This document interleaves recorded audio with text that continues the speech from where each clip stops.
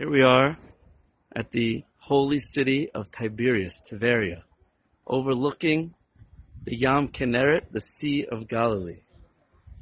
And this city, one of the four ancient cities, holy cities of Israel, represents the element of water, as you can see. And the Torah is compared to water. Because water, the nature of water is to constantly flow from a higher place to a lower place. And the goal of the Torah is to bring spirituality from a high place down to the lowest places, to lighten up this world and give life. Just like water gives life to living things, so to the Torah gives life to the world.